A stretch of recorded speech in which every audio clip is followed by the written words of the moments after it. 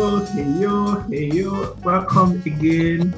We're back here this week. Which one is a yo? Okay. One of the ordinary presidents. That's Stanley's newly customized. Stanley's giving us his own spin. Okay, maybe because I'm excited about what we're talking about today.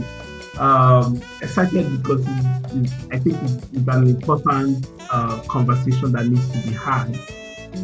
The place of women in Nigeria, all of the gender violence, and these days, maybe because of Twitter and all of the social media, it's like lived in our presence every single day. The things that women go through being in Nigeria. It's not peculiar to us, but it seems like, ours is now on the increase. So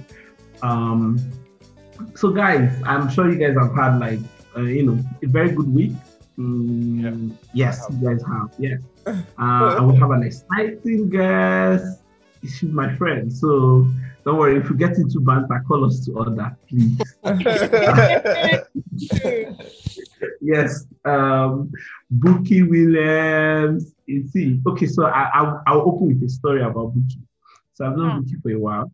Okay. But I want to talk about something that happened recently. It was like a mad experience, and it ties completely into all of the conversation we are having today about women, violence, and all of that. You remember during the NSAS protest? So I used to go out every day with Bukky and another friend of ours to protest here in Abuja. And one day they had gone ahead of me. So I was taking my time, getting ready, getting sunglasses, shade. You're getting and he called and said, "Look, protests." Yes, and I lost it. Eventually lost it. Good for you. Just to be safe, in case there's CCTV. Yes, to protect myself. Yeah, but so Bukky called and said, "Hey, it's turned violent. We're running." I said, "Hey, where are you? Where are you? I'll come and get you." And I was driving like crazy, trying to find where they are. And eventually located them somewhere in central area. They ran into a hotel, for safety. As I drove to the hotel, I see these police chasing people, beating them up. And at the gate of the hotel, they were beating this girl really bad. I made a video of that incident. They were with sticks and clubs. They were beating her as if she was a thief, and then they searched her bag. They wanted to find her phone. They smashed everything they could find, including her eyeglasses. So they left her really bruised. And I got her into the car and then drove into the hotel. And Bukky and another friend of ours, we all just sat there stunned, crying, looking at the injury. Eventually took this lady to get her treated and buy some drugs and take her back home. And then I was looking at Bukky and another friend, and with all the injuries, the run, the fall, it was just crazy period. And I'm not sure Bukky tells people about that experience. I don't know if I'm saying too much, but yeah. So Bukky is a real activist in the sense of it is not that type of sit behind a desk and this thing. She gets the work done. She gets on the field, get her hand dirty, and do the work. And Bukky's work for women through the organization she currently holds. She's one of the few executive directors I know. Something I'm very proud of. When they tell me, "Do you know any executive director?" I say, Bukky. So we're talking to an executive director today. Yes, big fish. So, senior management levels. Yes. So that's the idea. Bukky is the executive director of Education as a Vaccine, focused on everything women empowerment, gender-based violence and all of that. Bukky is a Malala fellow. Bukky doesn't say all her achievements. She just, why do you keep it inside your wardrobe, please? What is wrong with you, Bukky? Please, when it's important, we bring it out. But as of now, yeah, I think maybe it's that Nigerian humility thing. I think so. I think there's nothing humble about Nigerians. I think exactly. Nigerians. I know, but But we like to weaponize humility, don't we? We like to weaponize it. In certain contexts, when you see someone who's older than you and stuff like that. But outside that, I know. So Bukky is the executive director of Education as a Vaccine.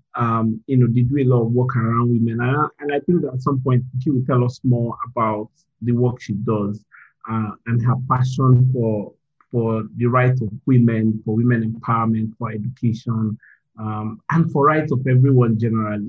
She's very passionate about it. Until you meet Bukky, you do not understand what I mean by she's very passionate. She invests everything into the work she does, and it's really like she's inspiring. So Bukky, today we want to talk about some of the things that you drive, some of the women issues you drive, child education, and things like that. And I was looking at something today. I saw something online today. It's a video of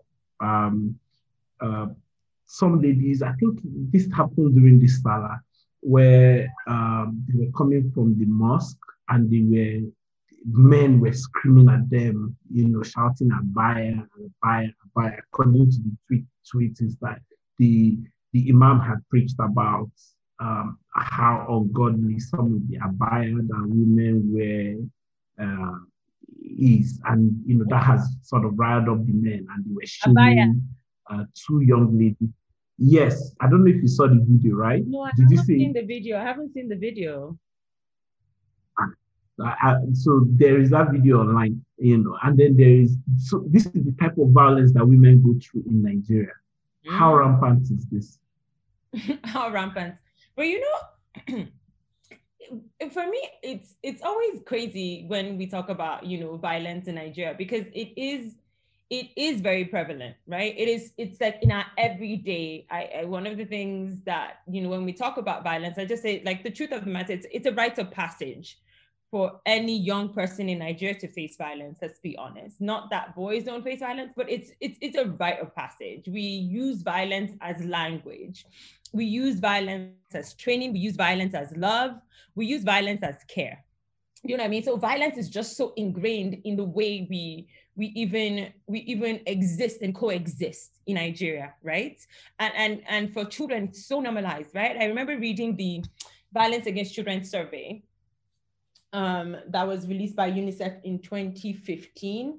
Where it's like, 1 in 4 girls who face some form of violence, sexual violence in many cases, and like 1 in 10 boys who face sexual violence, but like 1 in 6 will face physical violence. And often, all of this violence is done by people that they know, either in their families, in their communities, either as teachers, religious leaders, friends, people that they trust. So violence is so normalized in Nigeria. And it really just comes from the fact that we don't believe that boys and girls, men and women are equal. We really just do not believe that. Even for, when you're always joking around with guys, you're having conversations and, all of those things, and things come up like, women in leadership or girls in leadership. And you just hear them say, well, like, it's not a natural thing for girls to want to lead. It's not natural. It's so like ingrained that for them, it requires a shift in their thinking for them to see girls as leaders, for them to see, and when I mean leaders of both men and women, right? It's easy to see women as leaders of women, right? And to see girls as, so there's the head girl, and she's responsible for the girls. I remember when we were talking last year, we were doing some work around sexual harassment in universities. And there were girls who were like vice presidents within student governments. And they were saying that within the constitution of most student government documents, there's really not a role for the vice president except to be in charge of socials for the orientation week. That is all. So as per, you're a vice president and you're a girl, but all you're responsible for is 1 week out of the school year. What? That's like, it's so exactly. It's so it makes no sense. But that, like, and people don't connect the dots, right? Violence is like the most visceral part of gender inequality, right? It's a spectrum. It doesn't just start with violence. It builds up to violence. It normalizes the violence. It makes the violence normal, that all of us walk around think, yes, it's normal. Like, oh yeah, if a woman talks too much or she confronts a man in a certain way, then she deserves a beat down, to be reminded of her space. That's why women in politics, who go into politics, talk a lot about the kind of violence that they face, because violence often, and the way I see it, and from the readings and from what I've just seen, it's like it's a reminder to put women in their place, to remind them that you do not have power in this society and you're not a leader. Let me pick on something, the thing you said about the student union vice president, being just given that 1 week of responsibility during student orientation. I've always been against the whole offering token to women as a form of women empowerment, right? And I said this because I remember one day thinking that how useful is the Ministry of Women Affairs? How does that women problem, right?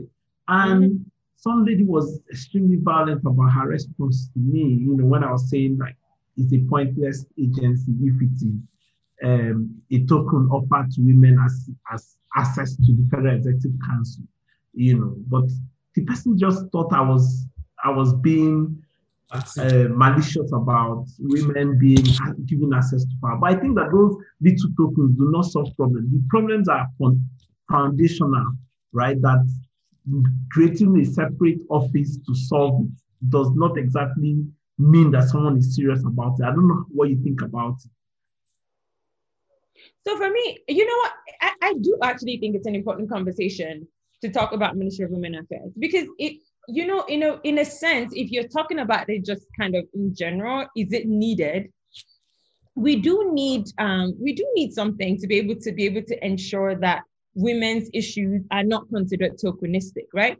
Or that are able to bring the issues of women and girls, and this is all women and girls, right? Not just the same kind of women and girls, all women and girls in Nigeria. Either they live in rural areas, either they're in displacement, either they're living with disabilities, either they're LGBTQI, even though Nigeria is about that. But we do need a ministry that does bring it to the forefront, that does engage with different other ministries to make it happen. And many would argue that it might be better to just have gender officers who are able to understand the gendered impacts of various issues within those ministries so that something can be done about it. But, the idea behind a Ministry of Women Affairs made sense, but the way it has been reduced to what it is now is a problem, because we know that it becomes a political game the same way there are women leaders within political parties that are there to just make women feel comfortable, right? Not giving them any power and authority, as if the only qualification a women leader needs is just to be a woman, not that she can be a political strategist. Do you know what I mean? Not that she can be a communication specialist. And then the same thing with Ministry of Women Affairs, right? Mama Taraba just died. And it's been interesting to see how people are venerating her. Like, she did so much, she was so great. But the thing that I remember the most about Mama Taraba was that she went before the CEDAW committee.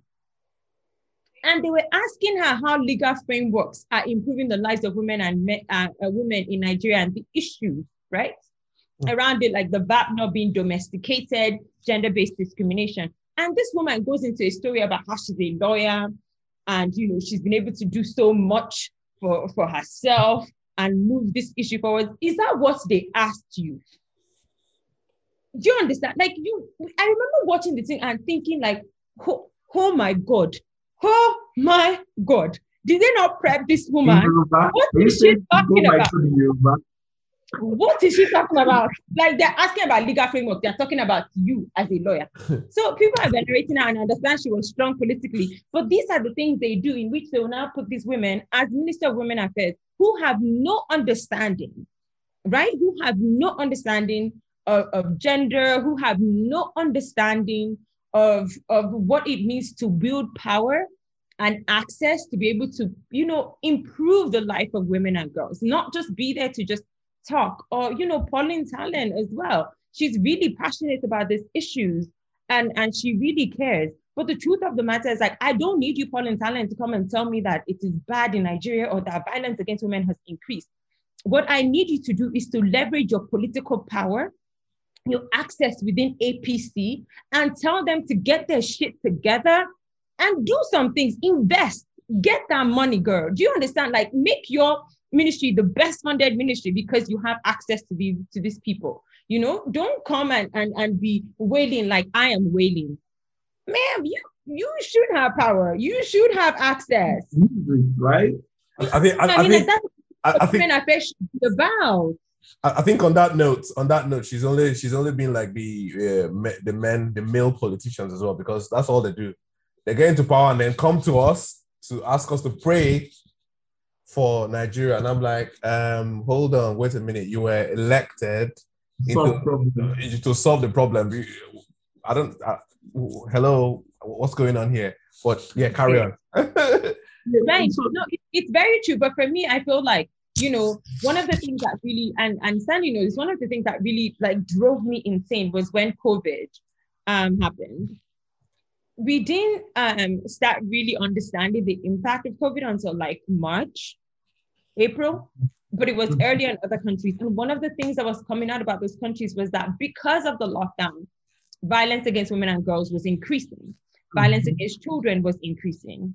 And so before Nigeria was going to actually lock down, a lot of us were asking questions like, okay, so what is Nigeria going to do? What is going to be Nigeria's response? I remember in like beginning of March, Kenya was releasing insane numbers. It was South Africa. In terms of like just the number of calls that they were getting and in terms of the reports. And we were like, well, one thing we don't have in Nigeria is data. And I remember some people were contacting me to be like, do you have data? I was like, I only have data in the state that I work in. I don't have data for Nigeria as a country. Shouldn't you have data for Nigeria as a country? Like, why are you people asking me what the data is? And also, so what's your plan? You know, how are we going to make sure that there's shelters? Do we have shelters? Who's going to be open during this time so that, you know, we're able to receive calls? Would we be able to respond to these cases? Would you make sexual and gender-based violence essential services? Hey, like people like, we're like, we're only going to be closed for 2 weeks. You know, life is more important. All we can do is beg the states to do something. And I sat there and I was like, what are you people thinking? And then when everything started happening, then you started seeing people moving around like, oh my God. And then now some people now went and make sure some people got passes, but not everybody. You know, it was just so chaotic and so unplanned when we could have planned these things. So for me, I do understand why people feel frustrated with the Ministry of Women Affairs, but I also know that they're not giving, you know, the support that they need. They're not giving the funding that they need. Their work keeps getting taken from them and being politicized, right? Because it used to be Ministry of Women Affairs and Social Development. They took social development away from them. Some of their work is being given to labor. Some of their work is being given to humanitarian affairs. So it's almost like, what exactly are we doing here? And who are we in service to? So, I mean, I understand it. I get it. And I know they're trying to do the best that they can. But another thing that even just frustrates me about it is that people, even within it's civil service, do they even have the technical capacity to understand that we're talking about systems and structures, right? That exist, that require some technical knowledge to be able to address these issues and to be able to find solutions. Because if your analysis of the situation and the issue is already bad, your solution is just going to be just as bad. And so that's where we're at. So let me ask one more question, and I'm sure my friends are also itching to come forward with their questions. But one very issue that is top burner right now is the INI case in Akwa Ibom in Uyo. An innocent job seeker who responded, had put out a tweet and asking for a job and help from anyone in Akwa Ibom. And this rapist and killer responded, sent number, and met up with her and raped her, as we're saying, because he has he's saying that they had sex, but I don't see how that is consensual. Even if she agreed to, because she's looking for a job, he's willing to help, and she was willing to do anything to get a job. But I do not believe she agreed to have sex with him as he's claiming, right? But eventually led to her death. This is lived experience of Nigerian women. At workplace, they are being harassed on a daily basis for sex in return for the basic things that they're entitled to, right? Do you think that the state is doing enough to protect women? That's on one side, or that the lesson is being Lama.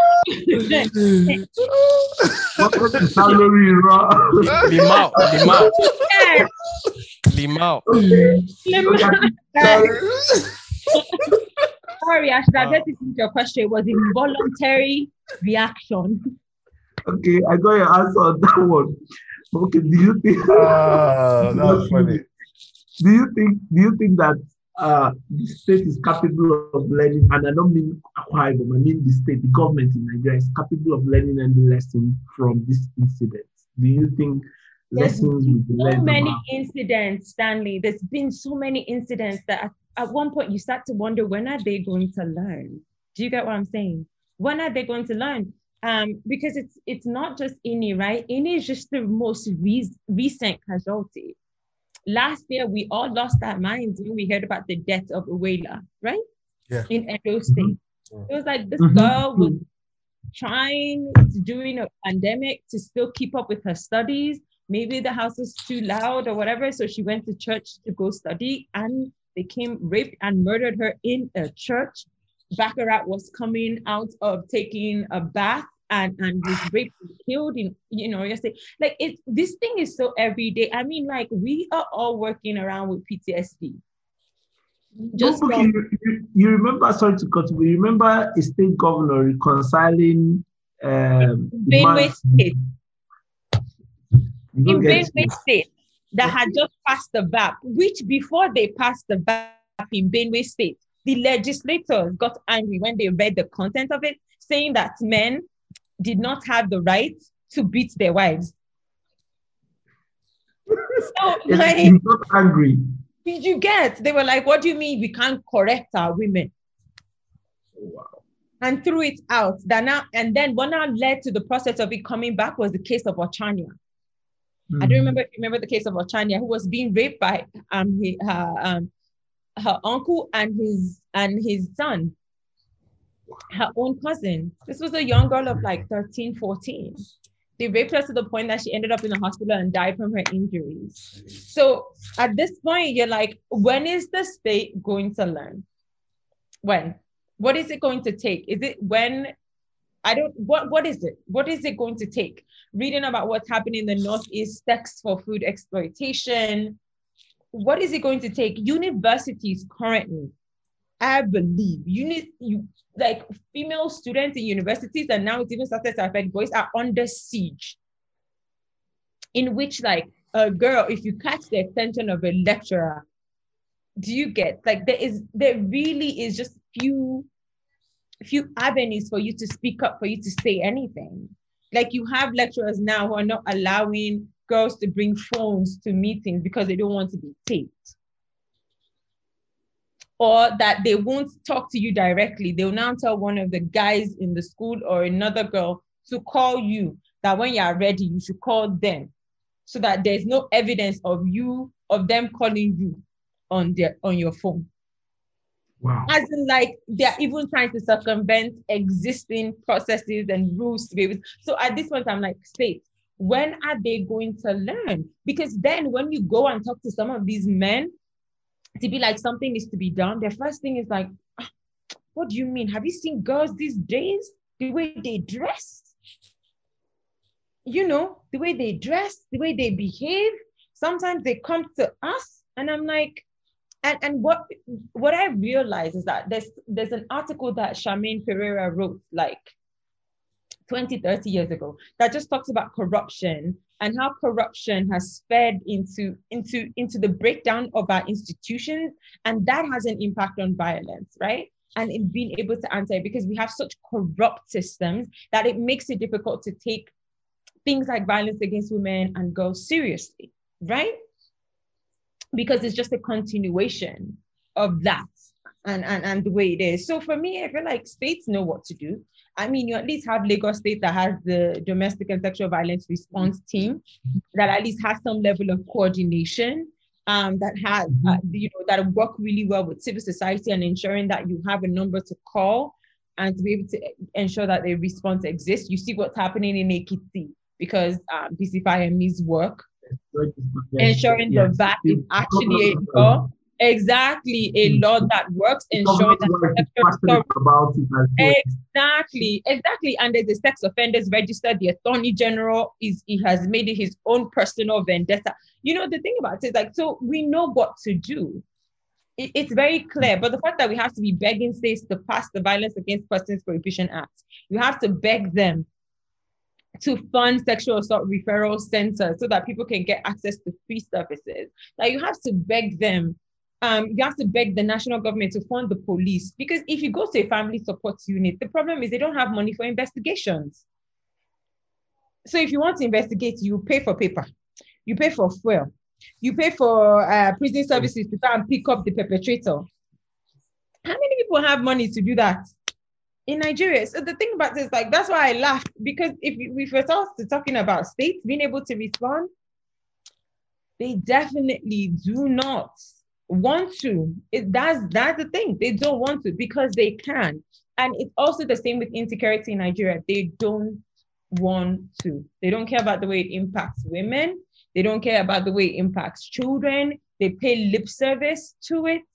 But it's very clear that they're like, And there's really, and they hide behind the fact that we live in a society, like I said, that just believes that women should not have rights to their own bodies, women should not have power. And so that it's easy to hide and be like, which leads back to that abaya conversation that you're saying. Is like, why would you say that's an abaya?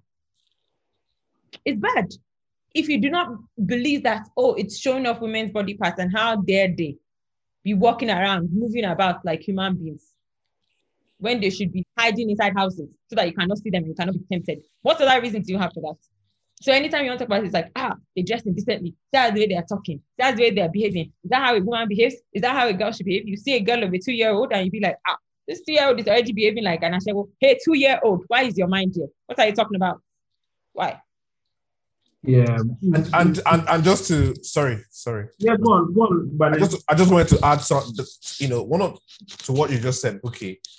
And one of the things that amazes me is that it's not really it's just a case of, if you're poor, if you're a woman and you're poor, then you don't matter, because these same rules, you find that these same rules don't apply to the $10 or the very rich. We've had the same. You will not see this, for example, this abaya situation now apply to the children of wealthy, people who are dear to the Muslim faith. Or do you understand? So my question, and even in Christianity as well, you also get all of that conservative talk about. So, Bane, what is the abaya situation for anyone listening? I think apparently what the little bit I know about it is that I didn't really read much into it, because I'm just going to that point where I'm just tired, and I'm concerned about the growing conservatism in both, and hardening of attitudes in Nigeria generally when it comes to socially.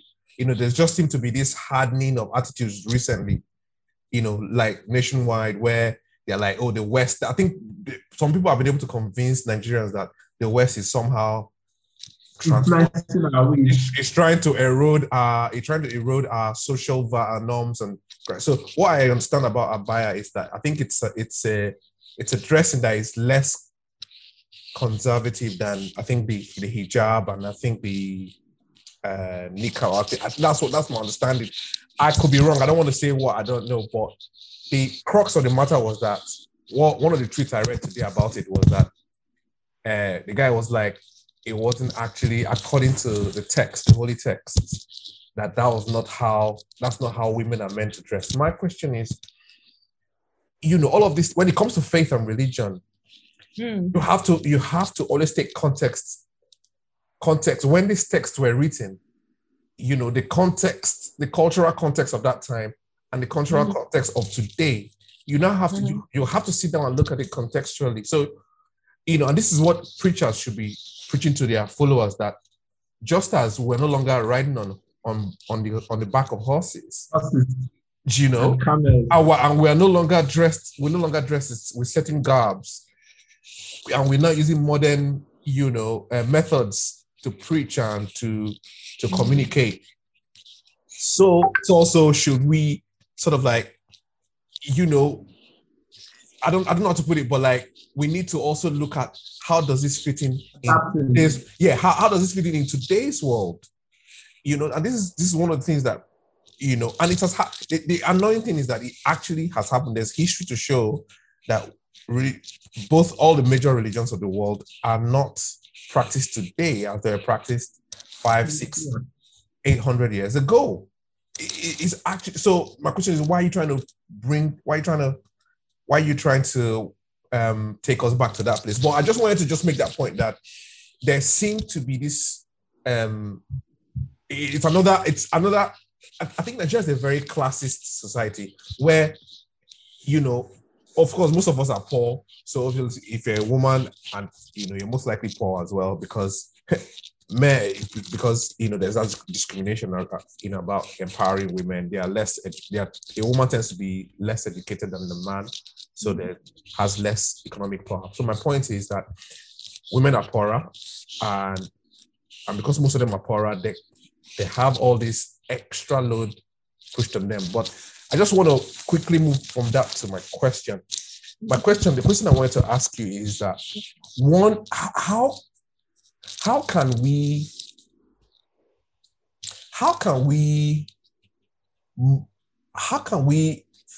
force state, because one single theme that read through your responses today, that the states don't want to act, the politicians don't want to act. How can we people, like people in your position, the everyday person, how can we force them to at least do some of the basics, in terms of protecting the girl child and women? What do you think, in your opinion, can be done? What kind of pressure do you think makes them sit up? Because there's one thing about Nigerian politicians: they lack the capacity to be ashamed. They lack the capacity to be. Sorry, can you hear me? Can you guys hear me clearly? We can hear you. Okay, cool. All right. So the typical Nigerian politician lacks the capacity to be ashamed when caught with their pants down. So my question is, and usually world over, shame is like it's like what you use to to correct politicians. Yeah, they don't want to be shamed. So how in your opinion do you think we can fight this? And then secondly, I want two questions in one. Secondly, what have you found in your fight are the worst attitudes in terms of from the general public against your fight, to protect women from violence, to empower women and stuff like that? So one is, how can we get politicians to act? And two, what attitudes have you found are the most, creating barriers to the kind of the amazing work that you and other like-minded organizations are doing? So I'll start with the last question, because it builds on some of the things that you were saying. And, I think when we say patriarchy, people kind of dismiss it and be like, you people have come again. And I'm a feminist, right? So it's always like, you feminists, destroyers of families and culture, and heathens who do not want, Jesus to come back, or Allah to bless us. So it's like, you people have come again. But you know what the truth is? It is patriarchy. This system that exists, that really just say that, that everything that is good and everything that exists was built by men or men, to conquer and all of these things. And so, that's how we just kind of understand the world around us. And it's a frame through which people understand any issues that happens, right? It is how we build our societies. It's the same reason why if a woman only has girls, they're like, wow. They'll start praying for you to give birth to a boy. We might say, that's Igbo culture, but it's in Yoruba culture. It's not our culture. Because the truth of the matter is that if you, even in Edo culture, wherever, see, you not born a boy, the prayers that would reach there to be able to ensure, because inheritance is passed down through, male progeny, not girls, because I don't know, girls are not smart enough to be able to handle property. Whatever it is that they use to define that, or whatever it is. And it is a system. So when people are even mad at like, oh, you're always tackling men, this gender wars, and I'm like, God, nobody has time for you, bro. Like, go and sit down somewhere. Nobody's talking about you. People are talking about systems and structures that exist, that define how we relate to each other as a community, as a culture, the laws. If you look at the Nigerian constitution, somebody was even saying that I think there's only 2 times she is mentioned. Like, he is the general all of us. Meanwhile, the clauses that relate to women and non-discrimination is non-justiciable. So what are we talking about? Do you know what I mean? From the very way that you built the system to exist, women are an afterthought in everything that we do. Girls are an afterthought in everything that we do. So women and girls are constantly playing catch up and constantly having to have to fight to be recognized, to be understood, to be seen. And that's the society that we exist in. So, it then speaks to the issue of, answering that your second question, which is like, what do we face? It's that we consistently have to convince people that women are human and they deserve respect. You constantly have to do that.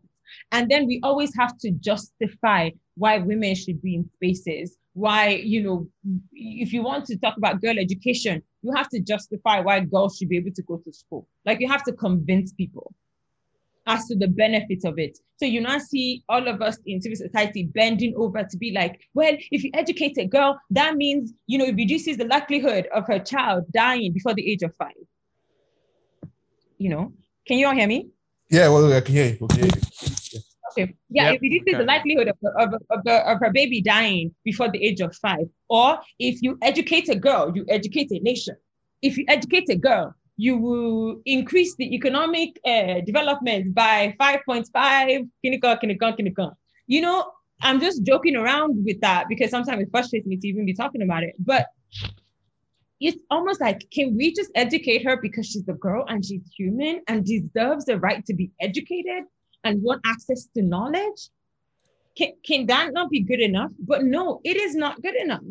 I mean, when we even started talking about violence, it was kind of like, we need to start talking about what the economic cost of violence is so that people can understand that even violence against women and girls is bad for the economy. Wow. We can't just say that it's bad.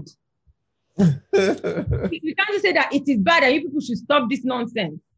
What do you get? And so that for me is it. And it goes to then answer the question, like, for us, that's what we have to do. We constantly have to go and dig into text and dig into the Bible so that I can use it to argue with a pastor about why women deserve rights. And I have to be asking somebody, like, in the Quran, what does it say about women's inheritance? Because, when we were fighting, and we're still fighting for the Gender and Equal Opportunities Bill to domesticate the Convention on the Elimination of Discrimination Against Women and Girls, CEDAW, and then also the Maputo Protocol on African and Human Rights and People's Rights, which is the women's rights part of the African Human Rights legal framework, which Nigeria ratified but has not domesticated. And so the Gender and Equal Opportunities Bill is to ensure the domestication of that. And when you now talk to men, even men with civil society will tell you, well, that bill is not going to pass. It's not going to pass. I'm very sorry to say. It's not going to pass. Nobody's going to pass that. And the reason they will justify is like, these men, they will see it as they push back on them. They don't see themselves in the bill. because, discrimination, when you're addressing discrimination against women, you can then now turn to start discriminating against men. So all of us will have to sit down, we'll start doing research. We'll start looking into these issues to be like, okay, so when I look at the Quran, what does it say about women's inheritance? When I look at the Bible, what does it say, about female leadership? What does it say about women being able to decide when they want to get married? About women being able to say that, I have a right to my own body. I get the right to decide how many children I want to have and all of those things. So we will start digging into texts and start doing research to be able to have these conversations and to be able to get people to understand. We'll start bringing histories of Queen Amina, from Naira and some Kuti. We'll start bringing all these historical people to be able to tell people that, women can do it. I promise. They sabi the work. Please understand us. We are here. We can do it.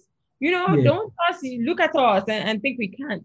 And so we're constantly having to prove that women can do it, and constantly having to show that women have the ability if they're just given the opportunity to be able to do it. And sadly, it works. They're able to make it works. And so we have to continue to do it. It's frustrating that we have to, but we are forced to constantly do it. And we're forced to constantly having to remind people that it's not a personal vendetta. That maybe me as a feminist, me, Bukky Williams as a feminist, might have issues with certain men. But really, it's not you personally. I really don't care about you, sir, as you're standing in front of me.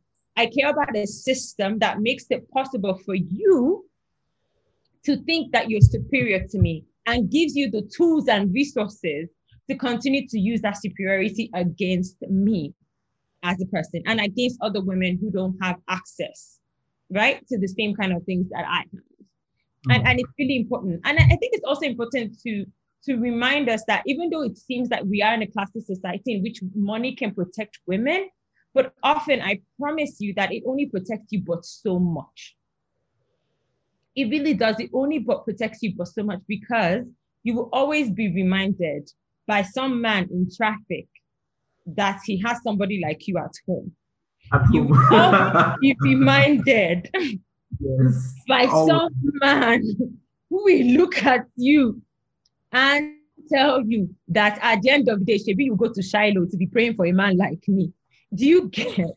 Because no matter how much money you make, no matter how insulated you are from this thing, somebody is waiting to remind you that you're a woman and that you are not more than your reproductive system. Yes. Yeah, you're not more than to become a wife. Exactly. And a mother. And if you don't look at what happened with Adesua, right? And she's sharing her fertility story. And that people on the internet, people on Al Gore's internet, on Obasanjo's internet, moving to this young woman and telling her that why is she talking when she doesn't have a kid, when she's only been married for, 2 years?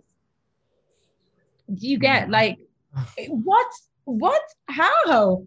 And she's wealthy. You would think she wouldn't, care about these things, but it is hurtful. It is mean-spirited. And it is saying that for all of the things that she's achieved and for however happy she may be with her husband, the fact that she hasn't had a child yet means that she's not, a woman or she don't have a right to speak, as a married woman.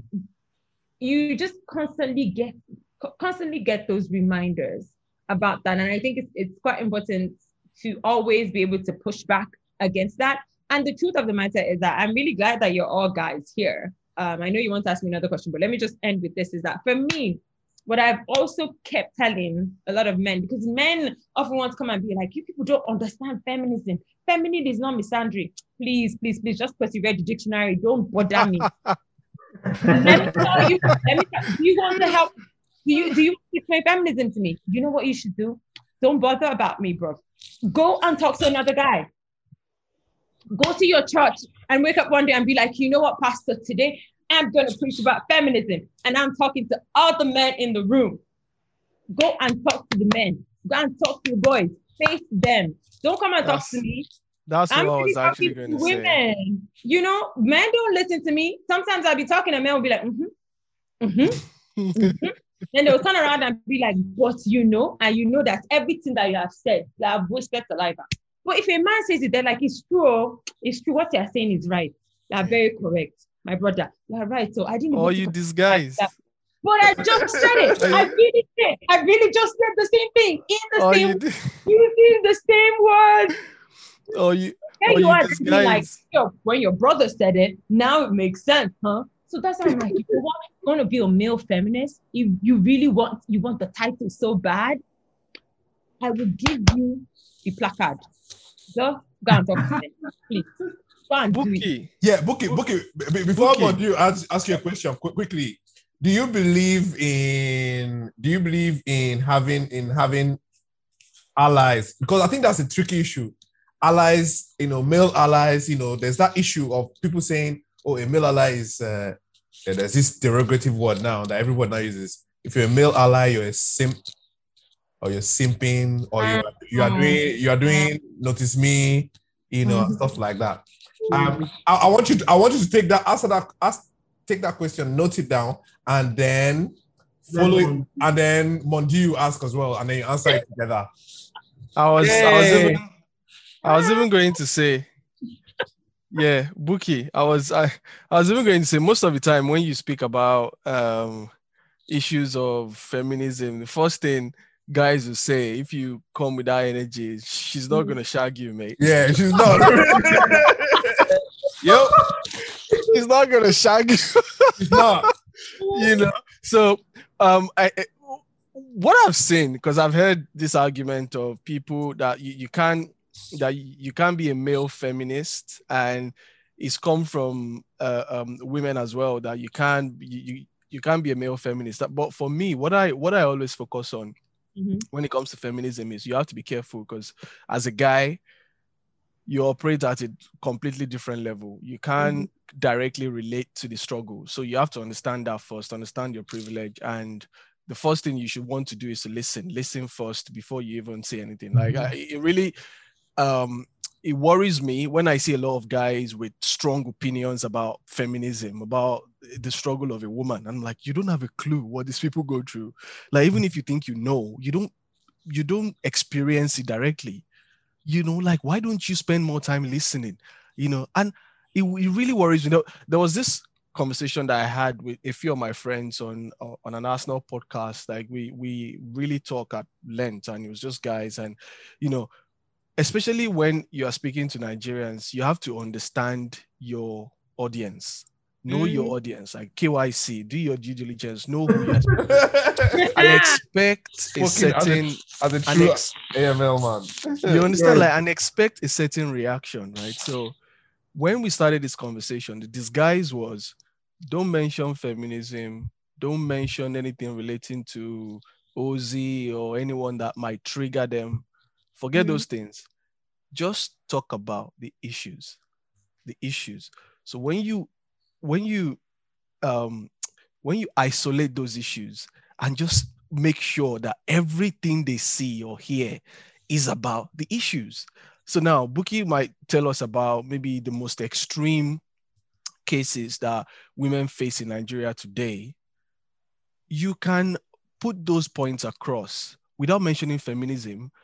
And the reason is, those people who are looking for an excuse to gaslight you, who are looking for an excuse to diminish what you are saying, I know a lot of people, once they hear feminism, they switch off. Oh, yeah. You understand? And I'm like, how can you even...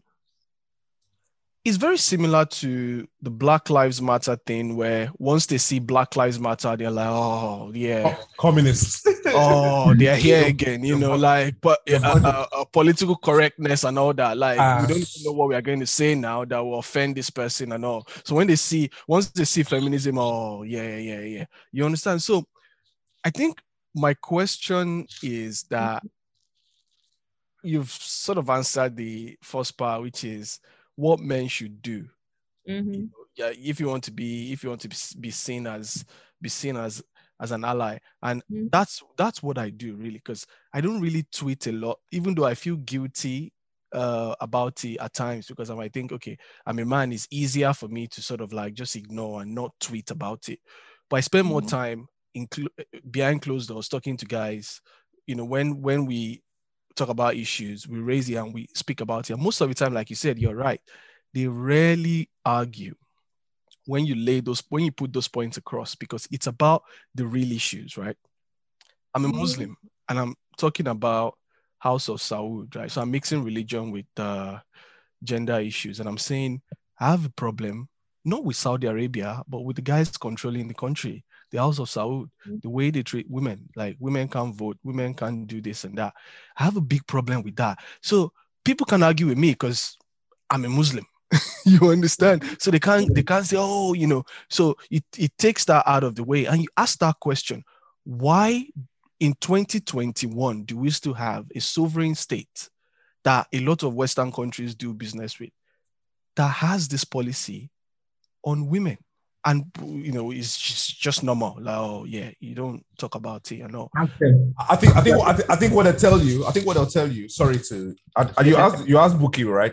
You know what, Bukky, carry on. This is your show, actually. Sorry. Yeah. So Bukky, before you come in, I am going to say, because we talked about society and government. So the government part, is the more depressing one. The society is my bigger worry, because most of these issues, in fact, all of these issues start from society, and it's part of our fabric now. Patriarchy and all that, and the fact that we don't spend more time raising boys. We just put all the energy into girls and tell them how to be this and that. Like, people didn't really raise me properly in terms of how to treat a woman. Like, really, like, in terms of the issues, I had to learn all these things by myself, right? So now, what practical solutions do you think we have right now in terms of addressing these issues from a societal standpoint? Fundamentally, what are the we know about media, movies, and all that, but from your sort of professional view, what are the practical solutions do you think we have? Yeah, and thank you for asking that. There's quite a few things, and the hard part of telling people is that you have to take a long-term view to these kind of situations. It's not something that's going to change in 6 months, in 2 years. It's really like, we need to just keep going and keep doing the work, because it got us to this point, right? To the point where we actually feel that women can be experts in their work, women can now vote, all of these issues, right? It literally was a process to get us here. So we have to build on those processes. And what got us to get to these processes is literally, right, by doing the work of having dialogues. Like I always say, we have to go to the communities.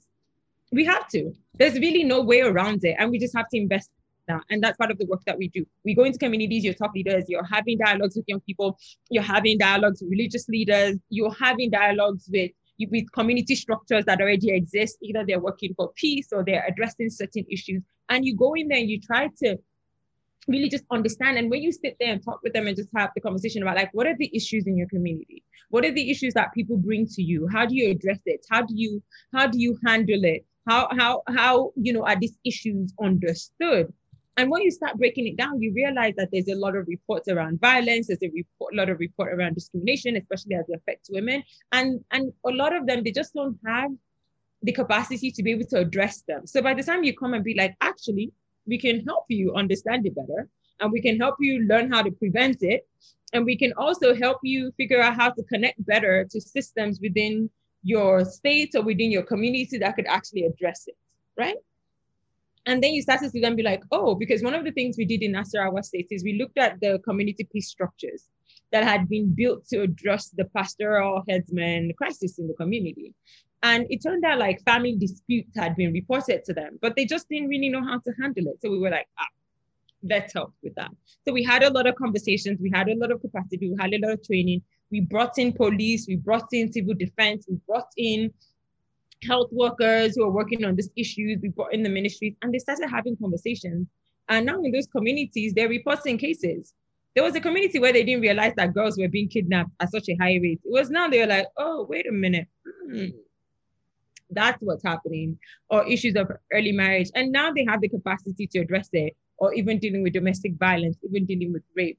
And really, that did not just start. That's like 6 years of work, right? Because you built trust in that community, you worked with them on other issues, and now you're like, oh, on these structures that exist, can we include this issue? Can we talk about it? And they're realizing that it's also addressing that a problem that they had, and it's making the community safer. It's making them feel more comfortable. And so all of these things is, you just have to put in the time and the effort. So all of these conversations that we're having that can feel so tiring and can feel like we're repeating it, we just have to keep having them, because that is what is going to change the hearts and minds. And then you can add on, the media, you can add on whatever other economic benefits that come with it, but really starts from conversation and changing. And that's why we often also go to religious leaders and be like, because, with an Afrobarometer study, we realized that in most African countries, people trust religious leaders more than they trust politicians, right? Those are who they believe in and listen to and adhere to. So we need them at the pulpit, the imam, the traditional rulers, talking about women's rights. We need them doing that so they can preach about it. Because if you're in a church and you're preaching that a man should not lay hands on a woman, you're shifting that dynamic, right? When you're able to say that I, as a preacher, have power and I need to use that in a way that does not make me a predator to women in my congregation, that lesson will be important for like that Koza dude. Do you understand? And people would have held him accountable for that. When there. I have to go there because please, no, do you get what I'm saying? Because 100%. People will be like, oh, it's not rape. Oh, it's not this. But the thing about it is like people do not understand power dynamics. Do you get it? There's a lot of respect for this man. And if he comes to you and it says like, oh, by me laying hands on you, like, do you recognize your power? And do you know what it means? Do you get what I'm saying? And that you need to be held accountable to that. Like, touch not my anointed was not about you, brother. Like, it was not about you. Wow. It was you not touching his anointed. Do you get what I'm saying? Stop touching. Facts. 100%. The anointed that was brought to your church. 100%. You. I was seriously hoping you wouldn't become violent at some point. You know what I'm saying? So that's why it's important. That's why it's important. When you have an imam really talking about it and saying that you should be taking care of your family, and care for your family equals respecting your wife and her rights, and not locking her inside the house when you leave. Do you know what I'm saying? And ensuring that she also gets the choice of how many children that you're going to have, that you can communicate that she has a right in this household. I mean, when you start to have those kind of conversations, becomes important because it changes. Because the thing about advocates, and we realize, and I always tell people that I work with, is that we're human beings and we have a frame through which we see the world and we process information.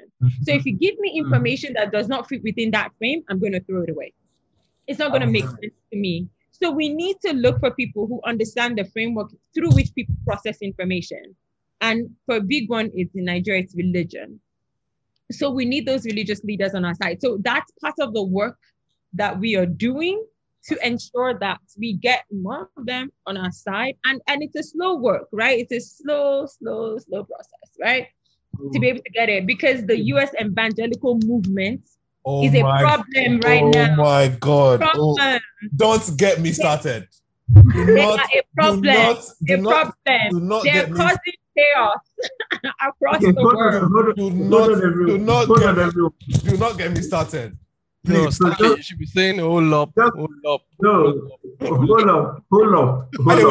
the way, I want to Stanley, please. I want to correct something I said earlier on. I think what it was regarding the abaya issue. I think the abaya is like Monju, correct me if I'm wrong. It's like a garment that it's a cover. It's like the tight, no. It's like the tight fitting skirt and blouse thing that women wear, I think. So I think, because I saw. Yeah. But it's like the ones that they buy from like the Middle East, right? That's their buyer thing now, that they have the different ones and stuff. Exactly. I wanted to tie that to what you just said about the power of preaching and everything. And I want to be very careful that I said the right thing. So what actually happened was, apparently, during the Ramadan, some imams were preaching against the wearing of abaya.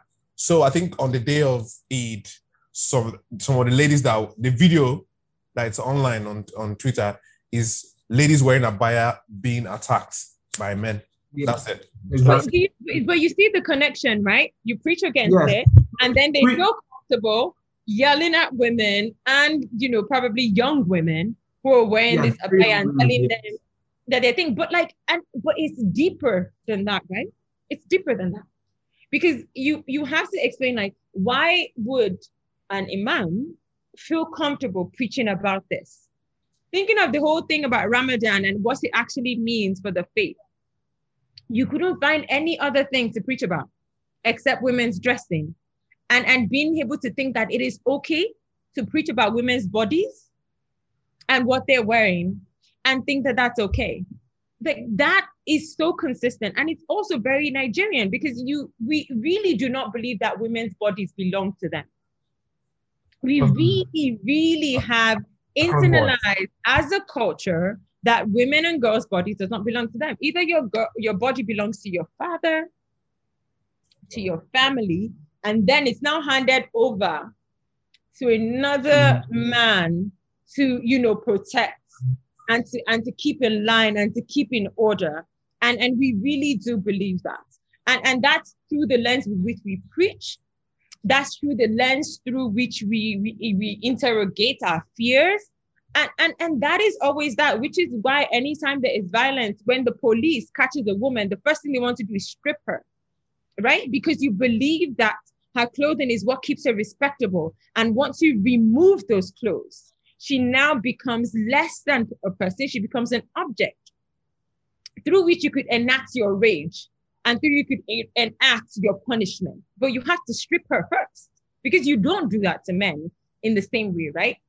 Because when you do strip men, you're reminding them, right, of the power you have over them. What you're doing for women is that you're reducing them from the way they can be respected or treated as women. Yeah. And so it's quite important to really think through that and really interrogate that. I think you need to come back. I think you need to come back again. Yes, I was this conversation is not finished. We need a part two. We need a part two, Bukky. Yeah. So there's still a lot to talk about, but I wanted Bukky to talk about something. Mm-hmm. Recently you've been when you were celebrating your birthday, you shared a couple of places where those who want to support the work around women empowerment. I wanted to give you an opportunity to please share with our audience, those willing to contribute, support the work, where can they go to support the work that, not just the one that your organization do, but, places like Mirabel Center and all of those other organizations that support women. Yes. And then I'll ask you one question. Yeah, thank you for the opportunity, Stanley. There's some amazing women's rights organizations who are doing such important work. Here in Abuja, Dorothy and Jamanze Foundation. They do amazing work. They have a shelter that takes in families, communities, even teenage girls who are pregnant, who are not being supported by their families.